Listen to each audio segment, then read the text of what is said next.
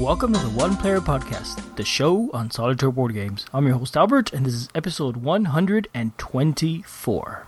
Cast thee to the depths of the breach, beyond the gates of Aeon's End.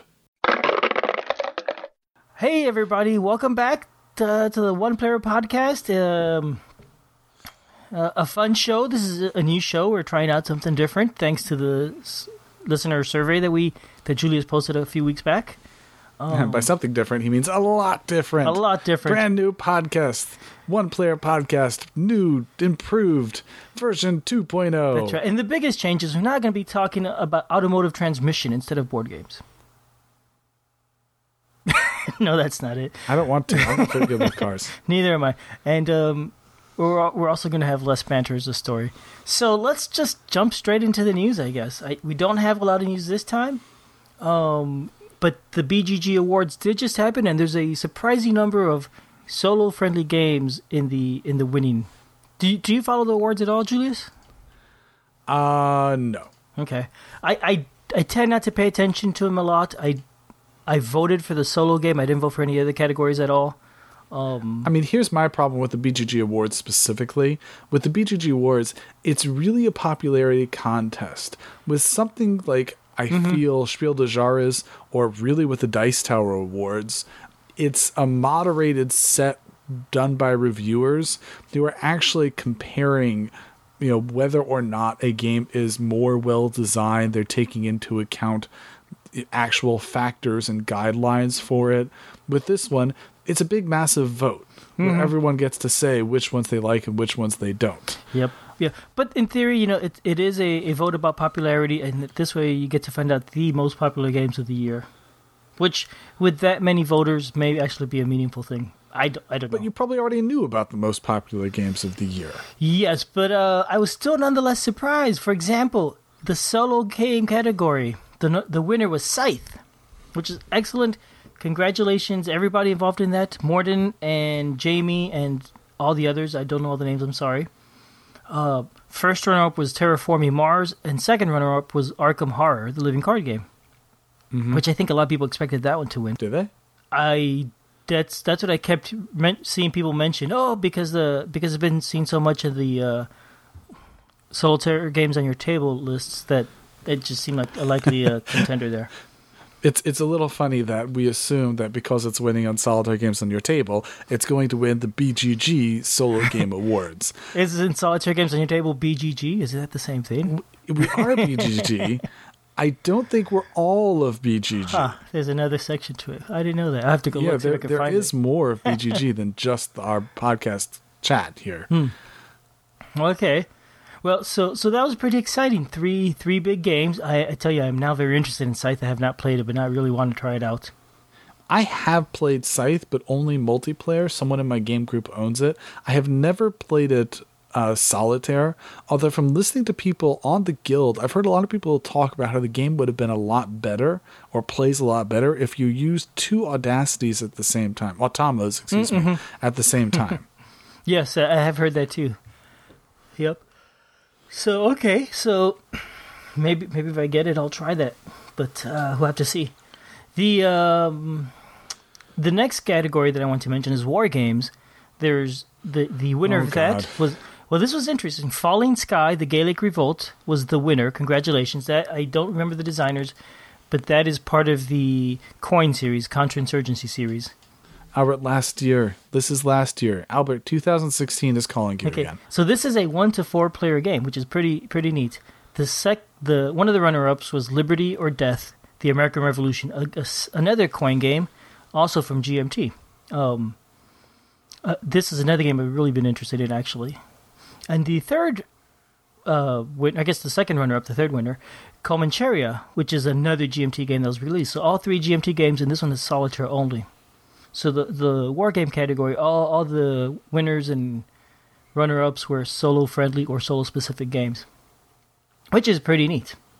That has been true in the past, I think. I am definitely interested in Liberty or Death. As a matter of fact, I had backed it in the P500 for the second printing. I didn't get it. I haven't followed up with them why not, because that's been out, I think, for a month or two, so I need to look into that. It's a really nice-looking game. The third category to mention is print and play games. The winner of this was Star Trek: The Dice Game. The first runner-up was Mini Rogue, and the second runner-up was 30 Rails. And I should say, I don't know if the first and second runner-up, if there is an order to them, if they're put in order, but that's the order they're listed. I think it's listed by order of voters. I assume so. By its popularity. Yeah, I assume so too, but I don't really know that. But all three of these print-and-play games are one-player games. They're specifically one-player games. So again, very exciting. I haven't played any of them. Neither have I. I hadn't heard of the Star Trek Dice Game, honestly. I'm sorry to say. I've heard of 30 Rails, and I keep meaning to print it out and play it. The fourth category worth mentioning here is the co-ops, because often co-ops are all solo-friendly. The winner of the co-op section was Mechs vs. Minions, which is definitely solo-friendly. It was a game that's big news at the end of last year, too. You say that definitely. I have heard people play it solo. It's a players against the dungeon. I suppose it's playable solo. The question of whether it's recommended to play it solo. So that's a good point. I don't actually know if it is or isn't. I know it's players versus dungeon, and I've heard that it works, but I haven't really looked into it all. I'm playing through a campaign of it with my wife, and I think once I get through a whole campaign, again, this is one that I'd like to review once I get the whole game under my belt, but I think I will talk about once I get to it. But there's an interesting mechanic with Mechs vs. Minion that there's a drafting round which is timed. So you have 1 minute to grab the cards, and then once you grab the cards, you're stuck with that. So depending on how you play that multiplayer, it's either harder or easier. Or, excuse me, depending on how you play it solitaire, rather, it's either harder or easier. If you stick with multiple players, like you say you're playing two separate mechs at the same time, because there's nothing that lets you control just one mech. It's not in the rules. You have to control at least two. Mm-hmm. So if you stick with the 1 minute for each, it's a bigger task on your brain to grab cards and understand what you want for both of them. And if you forget about it, it almost, like, part of Mechs vs. Minions is to a certain degree the wildness of, the robot that I just did, he kind of went all the way over there, and then it interacts with other people's plans in sort of wild ways. And it's that crazy interaction between them that I feel like comes from Mechs vs. Minions. And when you're playing it solitaire, it loses some of that. Okay. So it's not the same experience. Okay. I don't think so. Well, so maybe that one doesn't qualify as much worth mentioning on this show, or maybe it does. I don't know. I think, again, I'd like to get through the whole campaign and have a more dedicated time to it, but that's where I'm leaning right now. Okay. Then the two runner-ups were Mansions of Madness 2nd Edition, which is playable with an app and is solo-friendly, and finally Arkham Horror: The Living Card Game. Definitely another which is certainly solo-friendly. Yes. So yeah, this year the awards are extremely solo-friendly, I think more than in the past. Some sections like the co-op obviously are going to be solo-friendly, are very likely to be, but solo games obviously very likely to be. But I think that's, again, just a general trend that the industry is doing to start including more solo-friendly games. In terms of what the industry sees, it's just money sitting on the table. It's just an extra nice feature that is a competitive feature to make more people buy into your game. So they're just doing it more and more, which I think is really to the credit of the entire one-player guild in general to continue advancing that and making sure that we're taking a stand to show how popular and demanded it is. Mm-hmm. Yep. Well, so the last thing, just congratulations to all the winners. I'm sorry I don't know all the names and don't have the space here to say it, but definitely congratulations. Whatever anybody thinks of the award, it's still an accomplishment. But for more personal news, we did do this whole one-player podcast participation audience participation survey. And it's going to be closed, and at the end of the podcast, if you'll listen, we'll be announcing the winner of the $15 gift certificate to Miniature Market. That'll be coming up way at the end. We'll tack it on. Mm-hmm. But we wanted to spend a bit of time going through and giving our chance to sort of tell you how it is that we are going to be integrating the responses we got from this podcast survey. Mm-hmm. Yeah, they're really interesting, I think, and definitely very useful. So thank you, everybody that's participated. I definitely think so. There's a lot of stuff I feel we can certainly change about how we're approaching some of the podcasts, tidying it up. One thing that I saw a lot of people comment about is trying to create a shorter and tighter show. I was a little surprised to see that the large majority wanted the show to be set at 60 minutes instead of, say, 90. Yep, I was surprised by that too. So we're going to try that this week already. And we did it last week by happenstance, but this by is deliberate. happenstance, yes. But what we're going to be trying to do is we're going to be trying to work harder to try and schedule the podcast to have a specific amount of time for how we're going to be putting things in. We're going to be trying to have our show notes really specifically say how long we're spending on topics to try and hold everything in and keep it all at 60 minutes and keep it flowing and moving through the different podcast sections. So, we wouldn't be Albert and Julius if we had trouble with that, because I know the last segment already ran over about 2 or 3 minutes. Indeed it did. And I think we're going to have to be aware of that as we continue on. So it's a work in progress. But a lot of people really have keyed into the sort of podcast that we're trying to create. And we've talked about before. For Albert and me, this is really just a chance for us to sit around and chat about something it is that we love doing, playing board games and playing board game solitaire. And that's really what we like. We just like sitting and having a chat.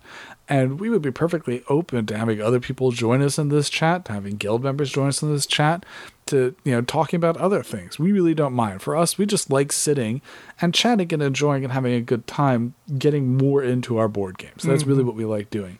And we don't ever want the feeling behind the show to change from that. We really always want to be just sit down and join us and listen in. That's really always what we're trying to look for. So even though we're trying to sort of condense it and tie it up, we don't want it to be that we have like a set of cue cards that we're rolling off. Like when you're doing a written podcast review, it can very much feel like, here's the written podcast review, and I'm going to say it all to you in audio form. I'm just going to read it off the cue cards. I cringe when I hear one like that. Right. So for us, we really always want it to be sort of naturally flowing and just go. That's really what we're looking for. So thank you, listeners, for the survey responses.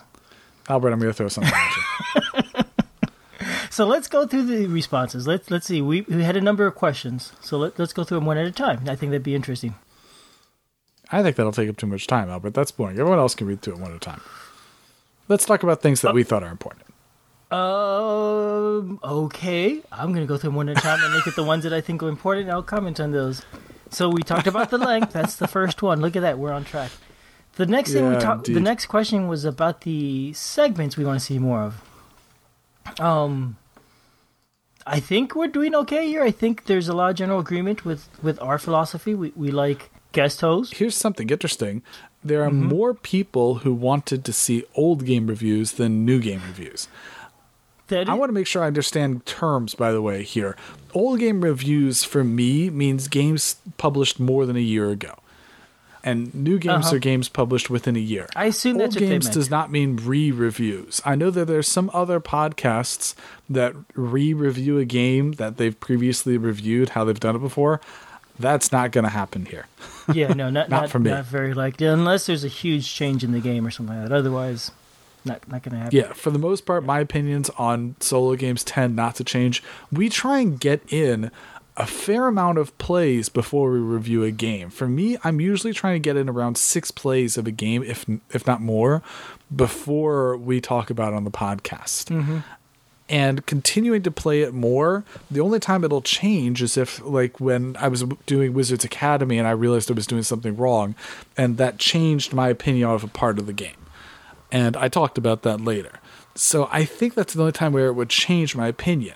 The only other time it would change is if, because of the nature of the podcast, that we continue to play more games, something just has entirely dropped off my table and I don't play it anymore. Like another game, Dreamscape, which is a small drafting style game where you create a tableau across and matching symbols.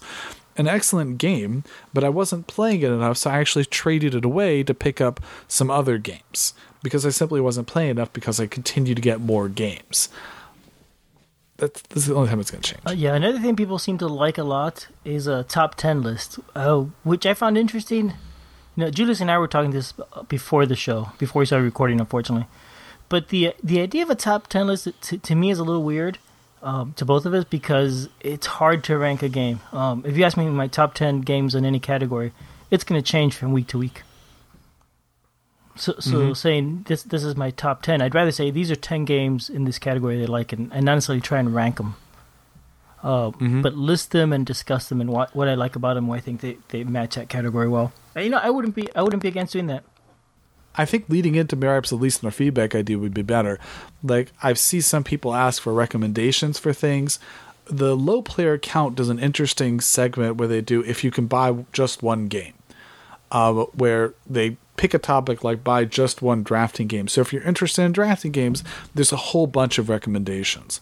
That's more the sort of thing we would do. They already have that covered, though. Mm-hmm. Yeah. I don't really feel like there's a need for us to then do it again when they kind of are already doing that, and I pick up ideas and themes and topics from them. Yep. Also about things that I want to listen to more. If you send us feedback and you ask us, what games we'd recommend in a category, we'll be happy to answer that. Honestly, you'd be better off going to the one-player guild and, get that groupthink where there's so many more people. And you're going to get way more answers. So we're going to have to talk and see what ideas we can come up with. And we want to hear more feedback about the sort of topic and ideas we can do for questions that we can answer, or for recommendations that we can answer, or for top 10 lists you guys want to hear. But I think we want to hear more about that sort of thing. Mm-hmm. Oh, also, one other interesting thing about the old game versus the new game ideas. Even though there's a slight edge on old games versus new games in the feedback, I don't see that for the downloads. When we review a new game, like a hot game, we get more downloads for it than we do for old games. That's interesting. I hadn't noticed that trend too much. But now I think about it, you're right. We do. So this is curious. Why is it that people are posting more that they want to hear old game reviews instead of new game reviews? And why does that not match the download numbers? Maybe it's a difference between, regular listeners versus somebody wanting information on a specific game. If there's a brand new game, there's thousands of people wanting information on the game that are not listeners. And so they'll just attract more downloads from people that do web searches or see a link. So they'll download it but then not listen to it or something? They'll listen to it and then not subscribe to the podcast. They'll just hear that one episode and move on. They just wanted information on the game. Yeah, who knows? Speculation. No idea. Mm-hmm. Let's move on to the next question. I think, there's a lot of interesting stuff in the first one. But here was, what segments do you like listening to? Really, the only thing I got out of this was nobody likes What's It Missing. Yeah. And some people do like it, but I was surprised how unpopular it was. I've enjoyed doing it, and it's goofy, but it's fun. But people just don't. I guess people don't seem to care for it. I guess we're not entertaining. That's what it is. That may be. Maybe we have to go to an improv class. Yeah. Maybe we will. There's a number of other podcasts that have this sort of end cap or this goofy competition or something that is not part of the game review and really the game thing. It's just sort of an added on thing. I don't know. I like listening to those, and I like doing the What's It Missing. Mm-hmm. It seems like there's just absolutely no demand for that. Yeah, so out it goes. The one show that I know of that does something like that is the Spiel. And what they used to do, they don't do it anymore, is a game sommelier, where they would pick 5 games to match the category. And they come up with all sorts of crazy categories. Mm-hmm. And then the other host has a week until the next episode to come up with 5 games that match it. Well, I know of a bunch of other ones that do this sort of end cap thing. I'm sure there's many. And that was interesting because at least it was semi-informative. Because if I actually did care about knitting games, well, now here's somebody talking about knitting games. Well, I thought you meant that it was very interesting hearing that a bunch of people didn't like the What's It Missing section. Oh, no, that too. That too. I found... but I was talking still about the Spiels segment being interesting. Okay. Anyway, let's move on. I'm surprised nobody commented, by the way, on the one little joke we had on here. I mean, just to make a comment on this idea about a thread on the guild, I think I made a mention of this on the thread itself. But, I have personally been holding back from making a thread on the guild like that because it's clear from the download numbers that there are more people on the guild who do not listen to our show than do listen to our show. Mm-hmm. So if we're having these threads coming up every other week, then I feel like the more people are going to not care about it, and then it's just going to be sort of taking up space and spamming the guild. apparently, which is nice for me to hear, the listeners don't agree. Or they don't care. Or they don't care, I suppose. Well, the thing is, most of those 6,000 guild members are sock puppets anyway, right? So there's 88 actual listeners that want the threads, and the rest are just sock puppets. That could be. So we're going to start doing that, and we're going to see how that goes. But I did have the joke in there that we should spam someone else's forum space. Some people like it. Does the One Player Podcast influence your buying habits? We do. That's nice to know that it's not entirely a waste of time to do this. We're rated pretty well. We're about 3.5 stars average. Not bad. You could say that pretty well. I want to get up to 4 stars. Well, I'm an amateur, so any stars is fine for me. Albert, that's not good enough for me. Oh, okay. We'll get better. That's what's not good enough for me. So after improv school, we'll go to broadcast school. All right. There was a couple things that people mentioned that, or at least that I brought up, the idea of doing a consistent and published release schedule. The reason why this came up is because I am, for those who know, I'm a solo practicing attorney. And there's a type of marketing that people talk about, which is sort of similar to a podcast, where when you're a content creator, you want to make sure that content is always coming out on a very specific schedule and it's coming out regularly. And I know with this recording, because Albert and I are swapping off editing, sometimes it'll be available earlier than others. Like Albert, for example, can edit Saturdays. I have to edit on Sundays. So we've just sort of been saying, well, when one person finishes it, we just upload it. But I think we can probably agree that it would be better if the podcast were coming out at a consistent time each time. So we're going to be setting it, and I think Albert's in agreement about this one, to have the podcast come out every other Monday at 6 p.m. Central Time. Eastern Time. Eastern Time, Albert. I was just joking because you said we agree. Yeah, Central Time is fine. 6 p.m. Central, 7 p.m. Eastern. Monday nights. Smashing.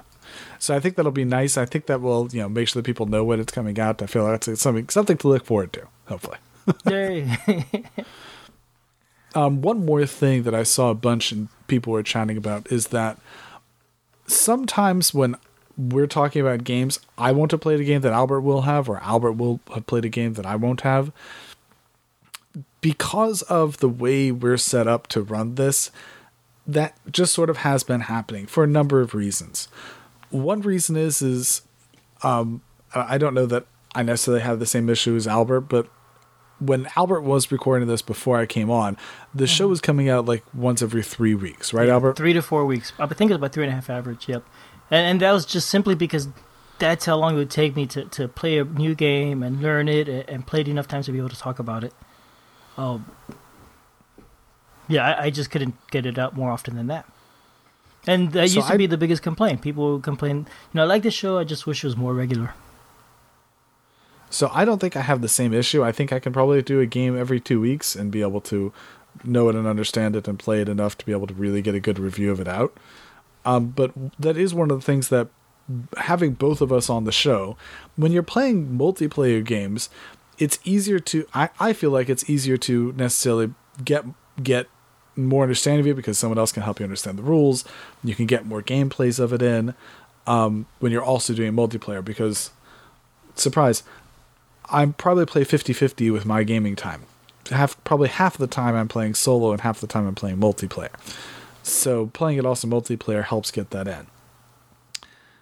And I believe that I probably could do it once every 2 weeks. But that's one issue is that at least Albert, I don't necessarily know that I would, but at least Albert needs more time to be able to play it. So when I came on, the idea was that by alternating sort of responsibility for having played a game and delving into enough to be able to review it, that takes some of the pressure off Albert so we can have a more consistent show. Mm-hmm. And sometimes the games do overlap, but just not always. The other issue that comes up is really one of cost. We do get some review copies. We have never gotten 2 review copies. And when we get review copies, we only get 1 review copy. And when we don't get review copies, we're buying these games ourselves because we are interested in these games and we want to play it. first, that's a cost to be able to buy a second copy or to buy a copy and then ship it. It's an extra cost to be able to do that. Also, if one of us is buying a game because we're interested in it, we don't necessarily want to ship it over to the other person because we want the game. And if the other one isn't interested in it, well, I don't want to spend that money on the game if I don't like it. Right. So it becomes a cost issue is really what it comes down to.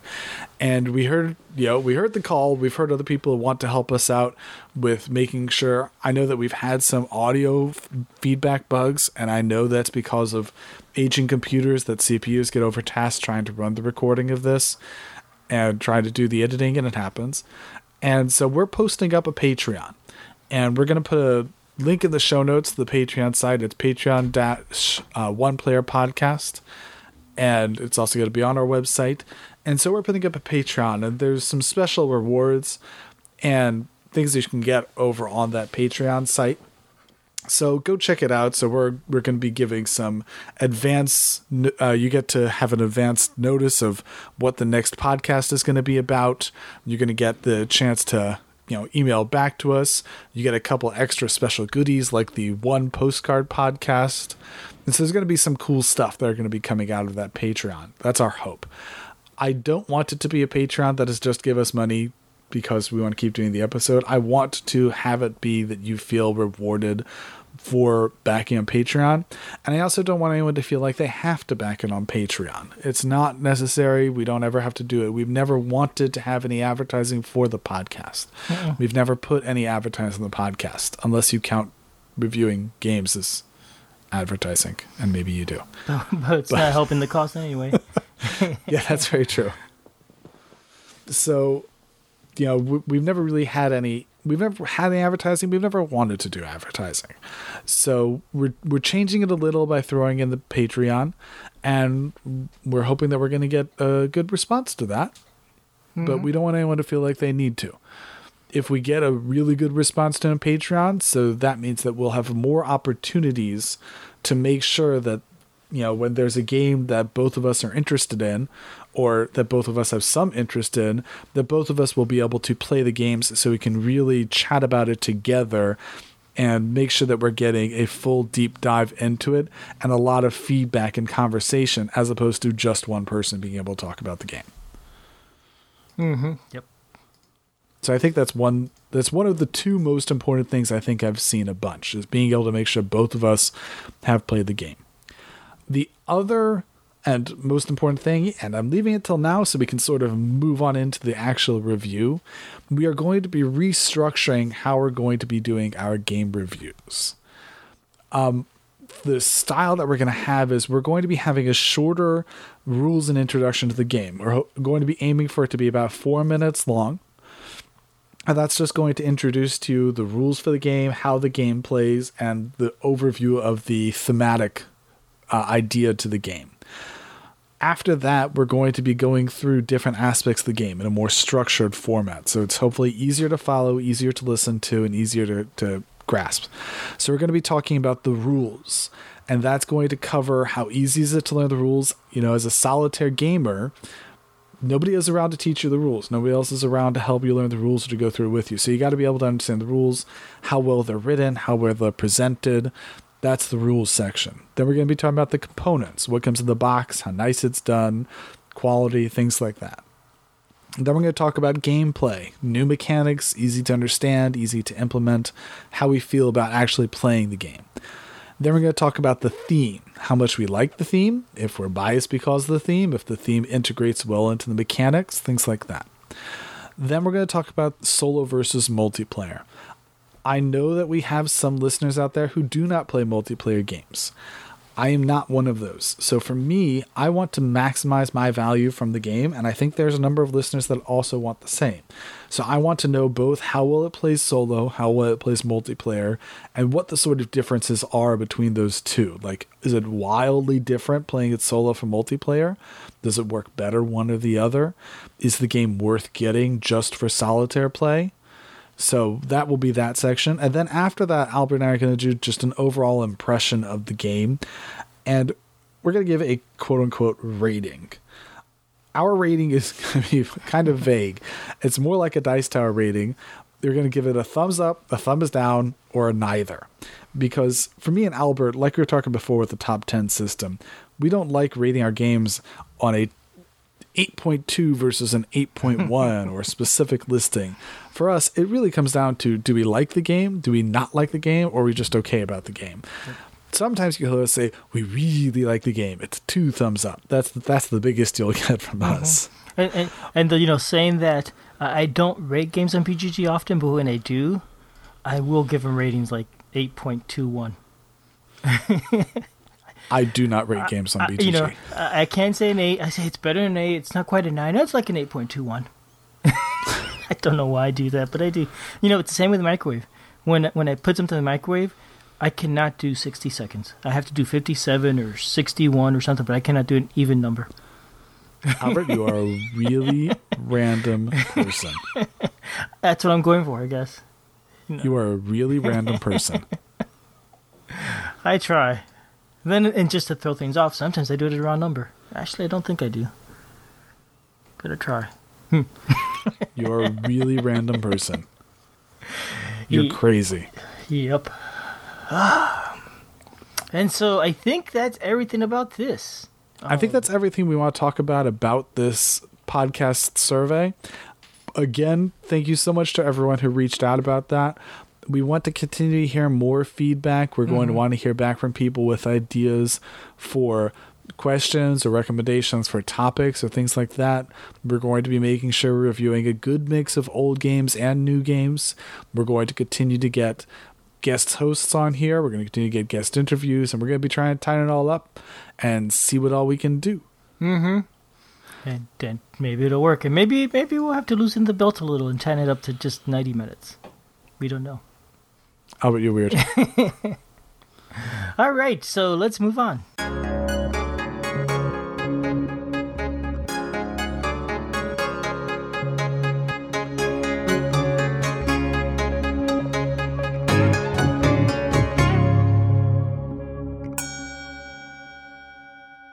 So, speaking about how we're going to review games, Albert, what are we reviewing today? We're reviewing Aeon's End. And who published that game? Published by Indie Boards and Cards. And Action Phase Games. And Action Phase Games, and the designer is Kevin Riley. It is a 1 to 4 player game.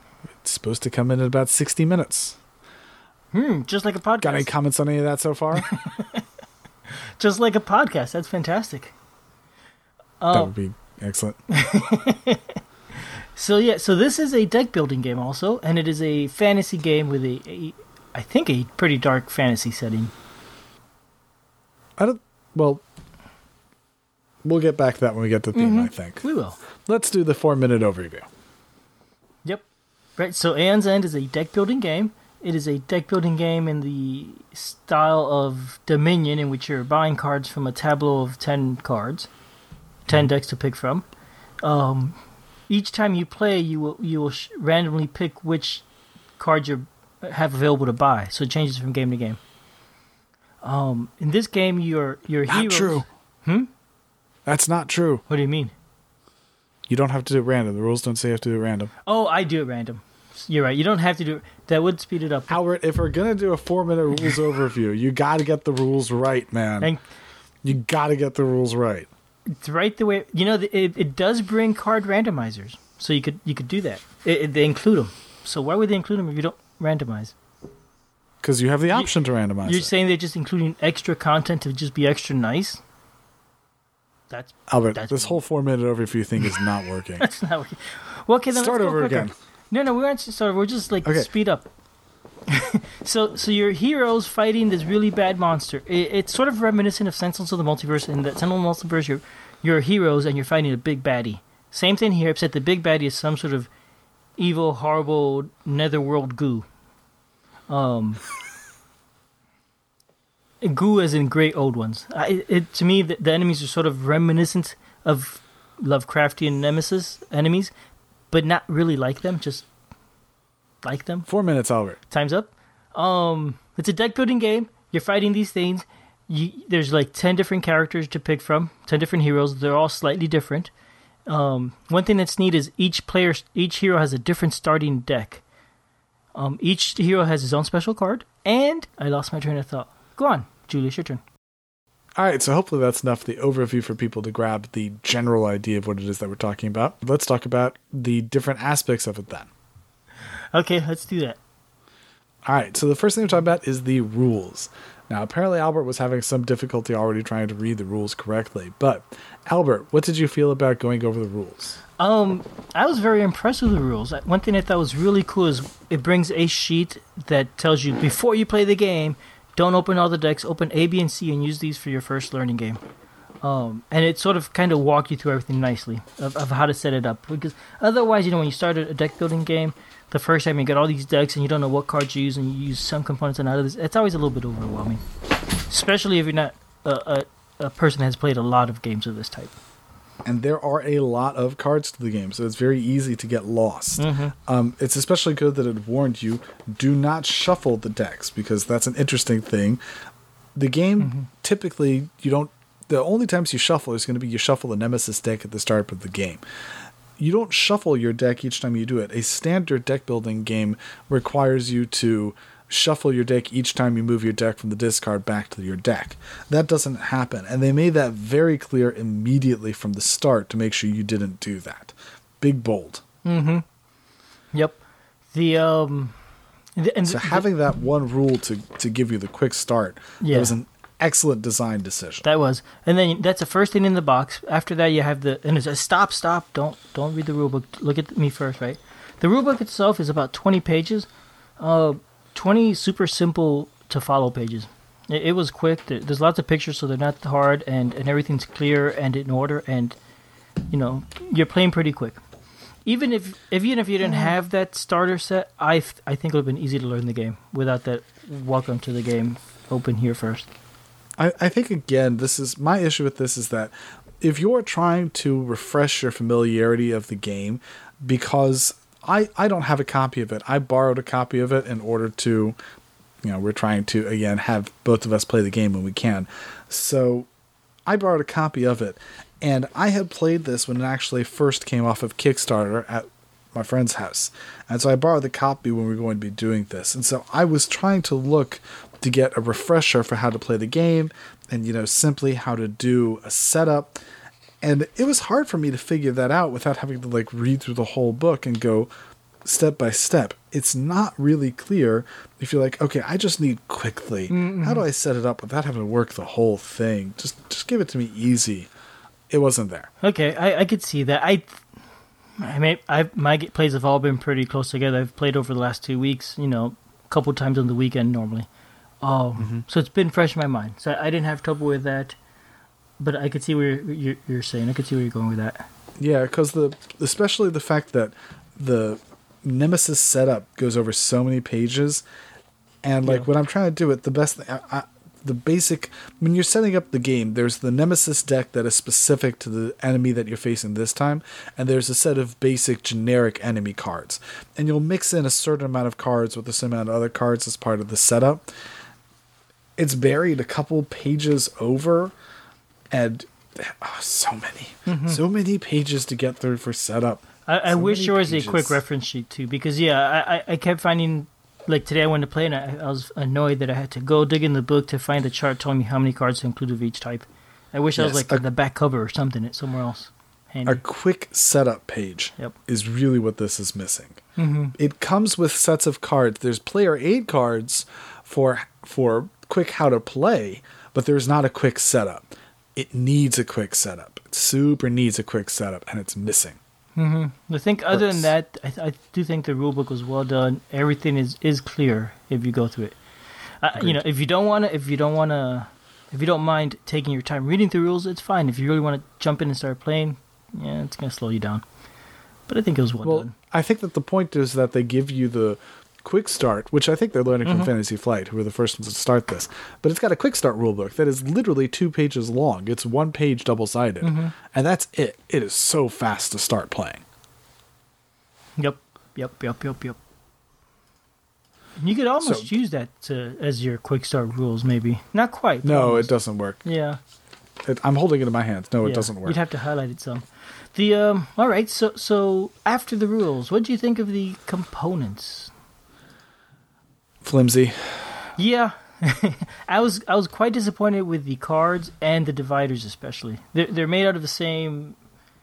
They're not high quality cards, and then they're a thin card stock for the cards, and none of my cards laid flat. I'm sorry, none of my the player boards are thicker cardboard rather. None of them lay flat with mine. I had to press all of them down in order to get them to lay flat on the table. Oh, I haven't had any trouble like that. Oh, really? Well, Yep. that's good. All of mine did not lay flat, which bugs me. So I will say the game was brand new. I had just taken out a shrink, so maybe that develops over time. I don't know. I have no idea. Yep. I mean, it's not an old game. This goes in the category of new game. Mm-hmm. So, yeah. I don't know. Other than that issue, I guess I thought the boards were fine. I liked them. Everything in there is clear and easy to find. Mm-hmm. I think in terms of art and presentation and font, I don't have any issues with any of that. The game comes with your standard poker-sized cards for your abilities and your square-sized cards for your breaches, which are where you put your magic spells down. All of those, the art is fine, the display is fine. Just, it's really thin card stock. And this is a deck builder. You're going to be shuffling this.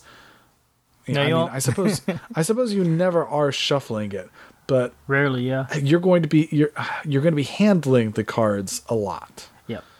Even if you're not shuffling it, you're going to be handling it a lot, and they feel light and flimsy.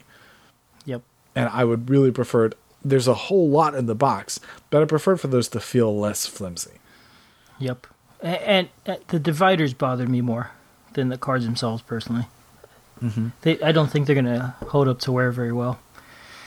I agree. Another issue I had with the components, by the way, is some of the game comes with a number of tokens. There's tokens for player number, for life, for 2 nemesis have their own set of, 3 nemesis have their own set of tokens that are side tokens. And then there's also tokens for power cards, which is the nemesis use, and for charges that the allies use. Mm-hmm. Okay. It's a fair amount of tokens, but it just bothered me that, for example, the charge tokens and the power tokens, they couldn't be double-sided so that I don't have to find a specific one. I can pull out one of those and just have to be double-sided. It doesn't really matter. You could just mix and match. It doesn't matter, but they could have been double-sided. It could have been double-sided very easily. They did that same sort of thing for many of the other tokens. Mm-hmm. Why weren't those double-sided? That would have been a much better plan, in my opinion, for doing that. And I don't know. I just having all those chits for life also, running around with all those pieces for life. You start the game with 10, 11 tokens on your board, and you fill it up slowly. I know. I feel like the game, especially for the charge and the power tokens, have you seen the crystal gems, like you have an escape, for example? Mm-hmm. I feel like including a bag of those instead of the charge tokens would have done a lot to help with the view of the game instead of having a whole bunch of those cardboard tokens. I feel like it would have looked a lot nicer if it had those acrylic gems than if it had all of those little cardboard tokens. I will say it doesn't bother me as much. Part of the reason I think is because instead of starting with 10 health, I start with 0 and I treat them as damage and I count up to 10. And so it tends to not be very cluttered until the end of the game. And even humorously, I do better. Humorously, I do that for dealing damage to bad guys instead of. Yeah. But I do it for life for my characters. I have it be life. Okay. But if I owned a copy of the game, I would immediately chunk all of those and try and replace it with dice, with D6s, just because that's annoying. Yep. And I don't want to turn this into component bashing, but the last thing I want to mention is I found the life wheels frustrating. One of them is not it's a spinner. Yeah. It's a life spinner.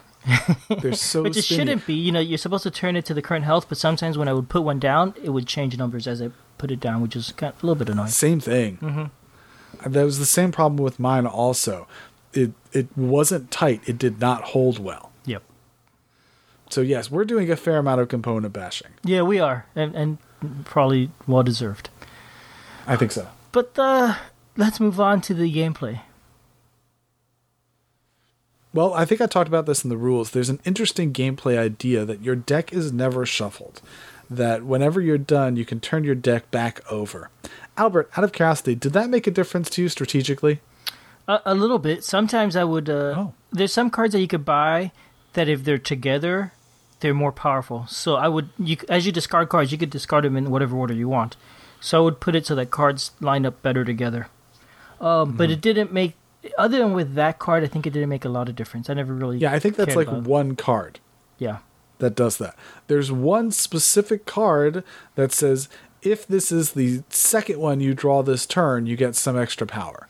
So for those, you clump them together. Other than that one card...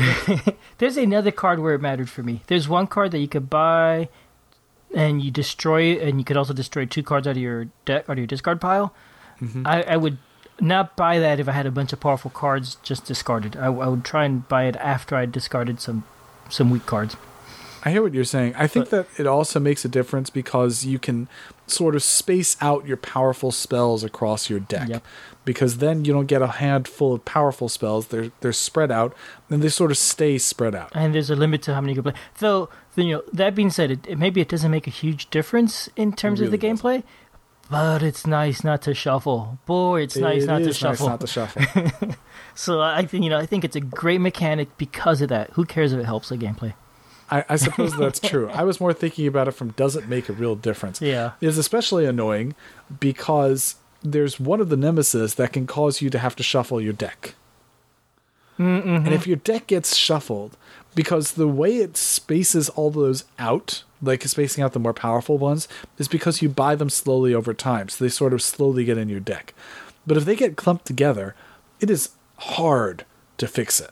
Yep. It's really hard to fix it. So you end up with more powerful turns and less powerful turns.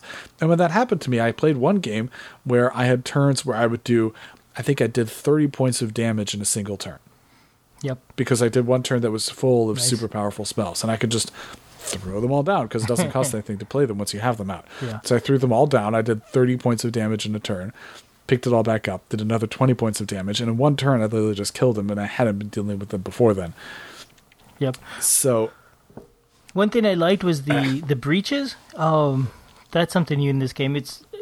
You have like 4 slots in which you can cast spells into, and some of them start open. Usually only one, but that depends from mage to mage. And the other ones you got to slowly open them. And the process of opening them, of turning them until they become open, you could cast spells to them, or once they're open, you could always cast spells to them. So there's limits to how much spells you could have anyway. But it sort of ramps up nicely with the rate at which you buy the spells. Like, you're not going to start with many spells, so tends not to be an issue. And it also means there's a lot of interesting decision with how you're buying stuff, because the same points used for buying stuff is what you use for opening up stuff. Yep. So yeah, I think the gameplay's great. I really do. I liked it a lot. I enjoyed the gameplay. I like the way the game feels as you're battling the boss guy. Again, a lot like Sentinels of the Multiverse. I don't think it's as much variety as Sentinels of the Multiverse, but then again, Sentinels of the Multiverse has a lot more bosses. So maybe that's why. It has a lot more bosses. It does. I also feel like having a lot more cards. I feel like there's more cards and more distinction in the different decks in Sentinels, but I think that's probably going to come under our overall impression, making that comparison. Yep. The individual mages that you play, they didn't feel that different, even though they all are different. They have which is different probably a special part ability. of the theme. Yeah, well, I mean, they have a different ability that you could cast. They have a different start card. The makeup of your deck could be different. There's some that have more damage spells, some that have more money at the beginning of the game. They're just different. They have different art, and the breaches can start in different states. So there's quite a bit of variety, and yet it doesn't feel different at all. Right. Each of them have like one signature card, and then a different mix of the 2 different types of basic starter cards. I quickly started to just expand my deck, so it didn't really make that much of a difference between the different types. Each of them also have their own special ability that makes a difference. It wasn't like in Sentinels where every deck feels very different. What changes is based on what's buying out in the middle. So each individual character's theme didn't make that much of a difference. And with the Nemesis, again, there's a lot of different basic cards, and it really often ties into the same type of thing. Bash them until they're dead. Yep, basically, yep. An interesting thing is that there's very, very limited ways to heal. Damage tends to be permanent in this game. Yeah. And the first character I played with the first time could heal. And so I didn't realize how tough that was. But then after that, the next time I played a game, I picked somebody else, and I was like, wait, I can't heal. Well, let me buy one of those healing cards. Oh, wait, there's no healing cards. I can't heal. I had a bit of a panic at that moment. Yeah. But it works out fine. It's balanced all right. So that's not really an issue. And most games end up being pretty close. How about the theme? Let's move on to the theme because I think that was sort of the theme. Really? Okay. I don't enjoy the theme personally. The fantasy setting, that world of that kind of dark apocalyptic setting. I don't know. I just didn't find it interesting. It reminds me of the video game Heretic, which I think we've talked about before. I don't think much of the theme came out to me. I mean, No. I read one of the Nemesis cards. I read through. I was like, oh, that's interesting, but it's mostly just sort of a mechanic justification. Okay. I never read that flavor text in the back. It's got a lot of flavor text in the back. It's just paragraph. Mages. To me, it's just magic against a bad guy. Okay, it could have been anything. It feels like a very generic theme to me. It didn't give me a sense of world building. Yeah, my first thought when I saw how the breaches work is, this is a lot like Magic the Gathering, where you're connecting to different lands and drawing mana from them. The breaches are almost sort of like that, but again, you don't get a strong feeling of it. But I did not find the theme interesting. I would have not picked this game up at the store based on the theme. Somebody lent me this game, said, you should try this for the podcast. So I borrowed it, but I had no interest in it whenever I saw it at the store. Didn't even look at it. Mm-hmm. So yes. I don't know. I like the generic wizard theme. Okay. So I think that's maybe a different in our types. Yeah. I like generic wizard theme. I'm okay with being able to cast magic spells and beat the bad guy. I just think that there wasn't really a sense of world building involved. To me, it's generic magic against generic bad guys. Yep. Okay. It's different than in Sentinels, because with Sentinels, I really feel a sense of world building and a real affiliation with the characters and a depth to them that you can't get out of here. And again, it's because it's a Dominion style play. Your deck is not your character's deck. Your deck is a mix of all the cards that are available to everybody. Yeah. So it's hard to get a set of theme and world building out of that. I agree. And honestly, for me, that helped, I think, because I did find that the backstory they provided was just a turn off. So, okay. So let's move on from theme. The solo versus multiplayer aspects of this game. Is it worth it only for solitaire play? Well, noting for solitaire, the rules actually say that you can play it either multi-handed or you can play it with one character. And when you're playing with one character, normally heroes get 4 turns every round to the Nemesis is 2 turns every round. When you're playing solo, true solo, you get 3 turns every round to the Nemesis is 2. Darn, I missed that. Albert. That worked in my favor because it was much easier. No wonder. Albert, are you kidding? No, I was going 4 to every 2. So the way the turn order works is there's a card, 1 per player or more per player, and then 2 for the Nemesis. And you shuffle the cards and you play around, you draw the card, and whatever card you drew, that tells you who goes. I suppose that section of the rules is not really bolded, that you only get 3 player turn order cards. Mm-hmm. But yes, you only get 3. Okay. Well, that would have made it more challenging. It would have, Albert. I think I probably won 75 or 80% of the time, so it would have been a lot harder. Definitely. Well, there's different difficulties for the different Nemesis. I don't know if you noticed that. Yeah, and they're all different. But so the level 6 Nemesis give me trouble. The level 4 Nemesis don't. Okay, and so barring the difficulty of the game, I think playing single-handed solitaire works really well in this game. Agreed. As does multiplayer for me. Yeah. Playing multi-handed also works well. 2-handed is the maximum, and it only really works well because I have a chair with wheels. One at this end of the table, one at this end of the table. Yeah. Go over here, play. Go over here, play. I think I wouldn't want to do it if I didn't have a little bit more room, because it does take up a good I'd say probably 15 inches in order to get enough space for a character. It takes up a full table playing solo. Yeah, it does. And I played it two-handed once. I wouldn't have tried it three-handed after that for sure. It worked fine, but I didn't feel it had anything to my game, so after that I just went back to one-handed. I don't feel like other games, there tends to be more synergy between the players and interaction. I didn't feel that here. Granted, I only played it that way once. It's not like Big Book of Madness, where the whole game is about the interaction between the players. There's a lot of interaction in Big Book of Madness because a lot of character spells tie into other ones. With this one, any card that references ally, you get to do back to yourself. So you really start to get more powerful in multiplayer, in solo rather. In multiplayer, you get, if you're playing multi-handed, you get a more wide variety of stuff happening each game because you'll have two decks advancing two different objectives. The problem with me doing that is that we're all buying from a communal pool. I will tend to do each hand the exact same because I will say, oh, that one or two cards from this whole pool, which is exactly what I do for Dominion. I will see a combo of one or two cards and I will start to build a deck around those. I do the same thing if I'm doing multi-handed. I will still just start to do that same one or two decks and just the same one or two cards and just start building them in. Yep. If the characters had more differences outside of their deck, then I think there'd be more. Like the those unique abilities each hero has, they're kind of expensive, so you don't do them that often. If maybe there's more choices there, or if it was cheaper, I think. Well, that depends on what cards you have out. Yeah. That's true. I don't know they if that's can such a impact general it. rule. But I don't know. Overall, I didn't find I was using it most of the time.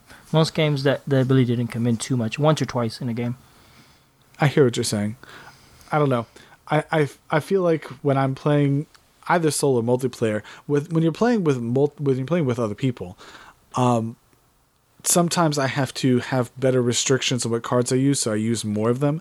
When I'm playing solo, I feel like there's like tier 1 cards in the game, and when those come out, I use those. And when those don't come out, I use like the tier 2 cards. But they're clearly cards that I favor over other cards. Yep. Which may hurt replayability.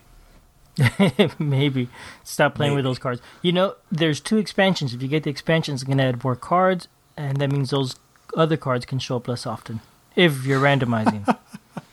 Yeah, if I'm randomizing, but it's not like it's a draft. I still will favor some cards. Yeah. Which means there's some cards that don't see play. Yep. Even though they're out, I don't buy them. Yep. Well, and that's why I like randomizing. It totally changes your choices. If I'm picking what comes out, then you do randomize them? Yeah, I do randomize You do? them. Oh. But you get a set of 4 spells. Typically in a game, I will only buy 2 of those spells ever. The other 2 decks remain untouched. Yep. I agree. And often it's the same 2 decks when they come out that are remaining untouched. Yep. All right. So overall impressions on this game? What do you think? Not as good as Sentinels. Okay.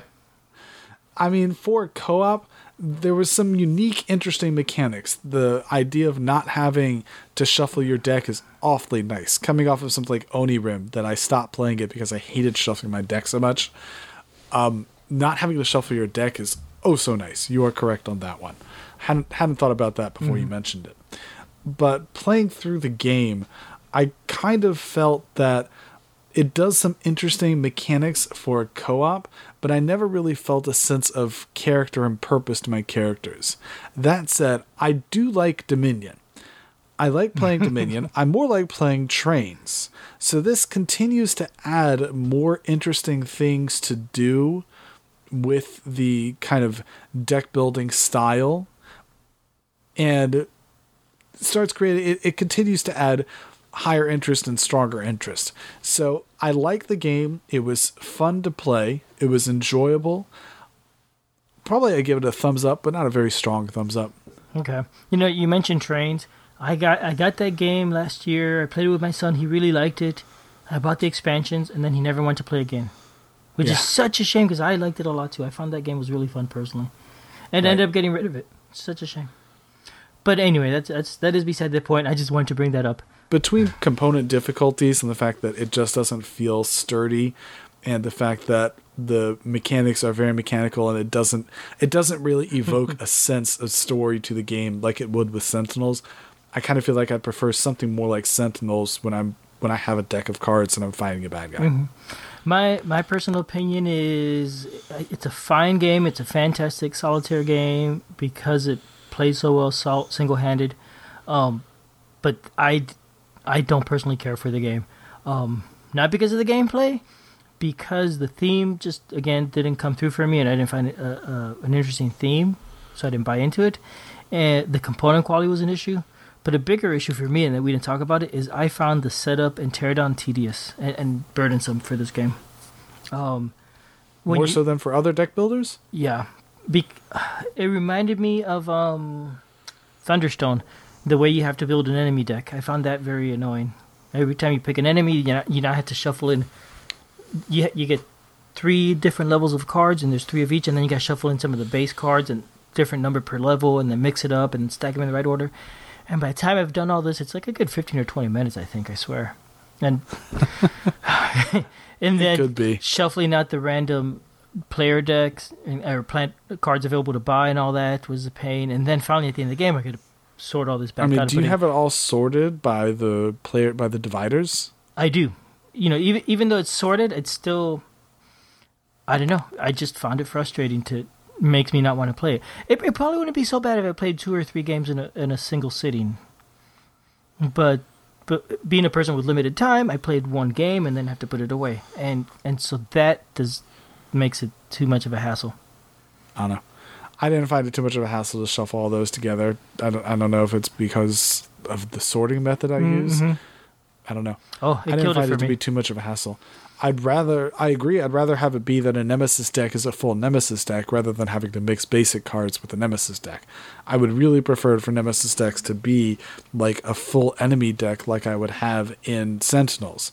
I feel like it would give me more challenge and difference between the different ones as opposed to having it always be, I always just want to avoid extra bad effects. And a lot of the Nemesises feel similar because they use a bunch of similar cards. Mm-hmm. Yep, that's right. It's funny that we compare this to Sentinels so much because it's nothing like Sentinels, and yet it keeps reminding us of the game in so many ways. It doesn't look like it, it doesn't feel like it doesn't play like it, and yet it's just like it. And both of us did it too, without really having discussed that in advance. Which I find amazingly strange, but there you go. That's what it is. So you keep hearing us talking about Sentinels. You say, okay, I'm going to get the game because I love Sentinels. And you say, it's nothing like Sentinels. Why did they say that? It's nothing like it. And then you say, and yet it's just like it. I don't get it. They're right, but they're wrong. So, I don't know. It's a strange thing. All right, so it sounds like we're giving it overall a weak thumbs up. I'm giving it neither. Neither or a thumbs down. I found it a very big turnoff. I'm going to return this game to the owner, and I'm happy if I never play it again. Okay. Well, I'm happy to play it again. I enjoyed playing it. I like the mechanics. I like everything involved in it. And so there you go. Yep. And I do want to say, even though I'm personally giving it a thumbs down, I think it's a fantastic game that somebody should look into. If you could get past those issues, I think the gameplay is really good. Alrighty, so that's Anne's End. Huzzah! But Albert, what's it missing? Nothing. Nobody will ever know. Probably Cheetos and a banana peel or something like that. Oh, goodness. I don't think anybody put banana peel in there. Not once did anybody say banana peel. Weird. Just weird. And, if your word ever did get picked, you think your word might have gotten picked, let me know. Send me an email and I'll send you your dice. That offer's still there. If you think your word might have gotten picked. Yeah. If you think you submitted a word and you think it got picked, I'm going to honor that. All right. So thank you for listening, everybody. I hope you enjoyed the show. It definitely was different. All right. Let us know what you think. Talk to us again. We'll hear some more feedback. Bye, everybody. Bye-bye. Thanks for listening. We love feedback, so we love hearing from you. You can reach me at julius@oneplayerpodcast.com or JLBird on BGG, and Albert can be reached at albert@oneplayerpodcast.com or Fractalune on BGG. Our website is oneplayerpodcast.com with the number 1, and we're also on Twitter at oneplayerpodcast. The intro music is copyright Angus, can be found at jamendo.com. The transition music is copyright by Dan Elduce Pancaldi, whose page is at donpancaldi.com. The One Player Podcast is protected under a Creative Commons share-alike license. Thanks for listening.